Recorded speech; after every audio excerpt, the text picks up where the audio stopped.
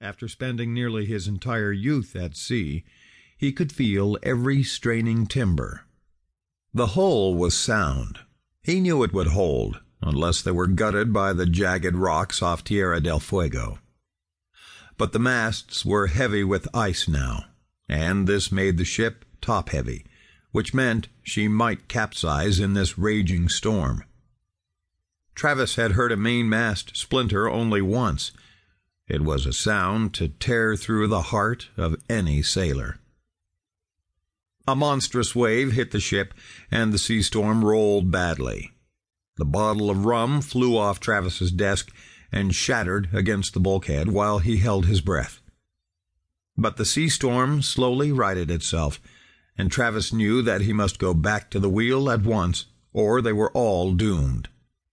Cape Horn might be a ship's graveyard, but he'd be damned if he'd go down without a fight.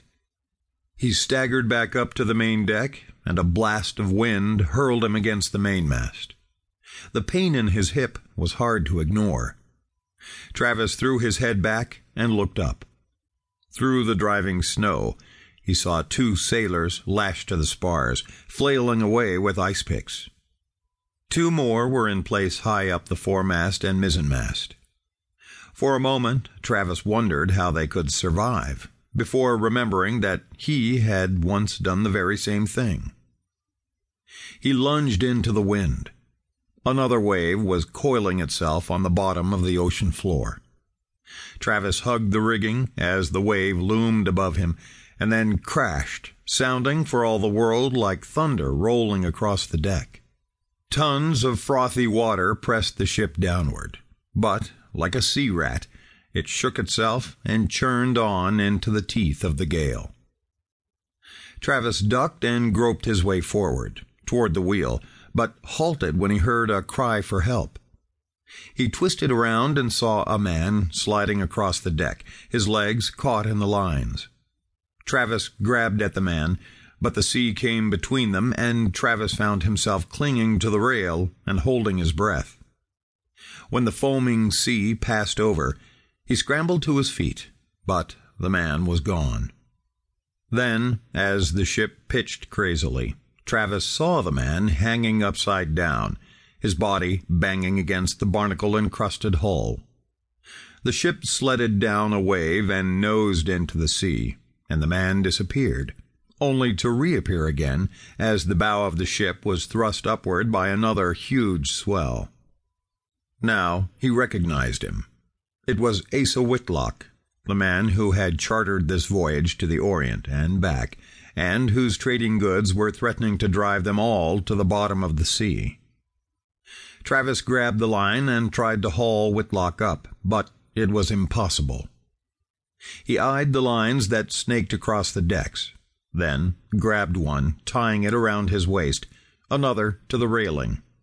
Taking his knife in his hand, he waited until the sea storm nosed downward again, then dove into the water. The shock was even worse than he had expected. He knew that he had to get himself and Whitlock back aboard the sea storm within minutes, or they would die of exposure. In desperation, he slashed the lines that were tangled around Whitlock's ankles, but the man was unconscious. Travis locked his forearm around Whitlock's neck and tried to swim, knowing that he could easily be killed by the ship should she crash down upon them. But then he heard voices and looked up to see his boatswain's mate and another seaman at the railing. Although Travis could not really hear them, he understood. When the next wave drew back like a fist before crashing over the vessel, Travis slammed onto the deck. The force of impact was so great that he was stunned into powerlessness. He knew he should grab something and hang on for his life, but simply could not. He wanted to scream his rage as the sea gripped him and Whitlock in a powerful backwash, but just as they were about to shoot under the railing, the boatswain and the sailor pinned them to the deck. As the sea storm plunged into the trough of another wave, Travis felt himself and Whitlock being dragged across the wet, icy deck. Somehow they tumbled headlong down a hatch.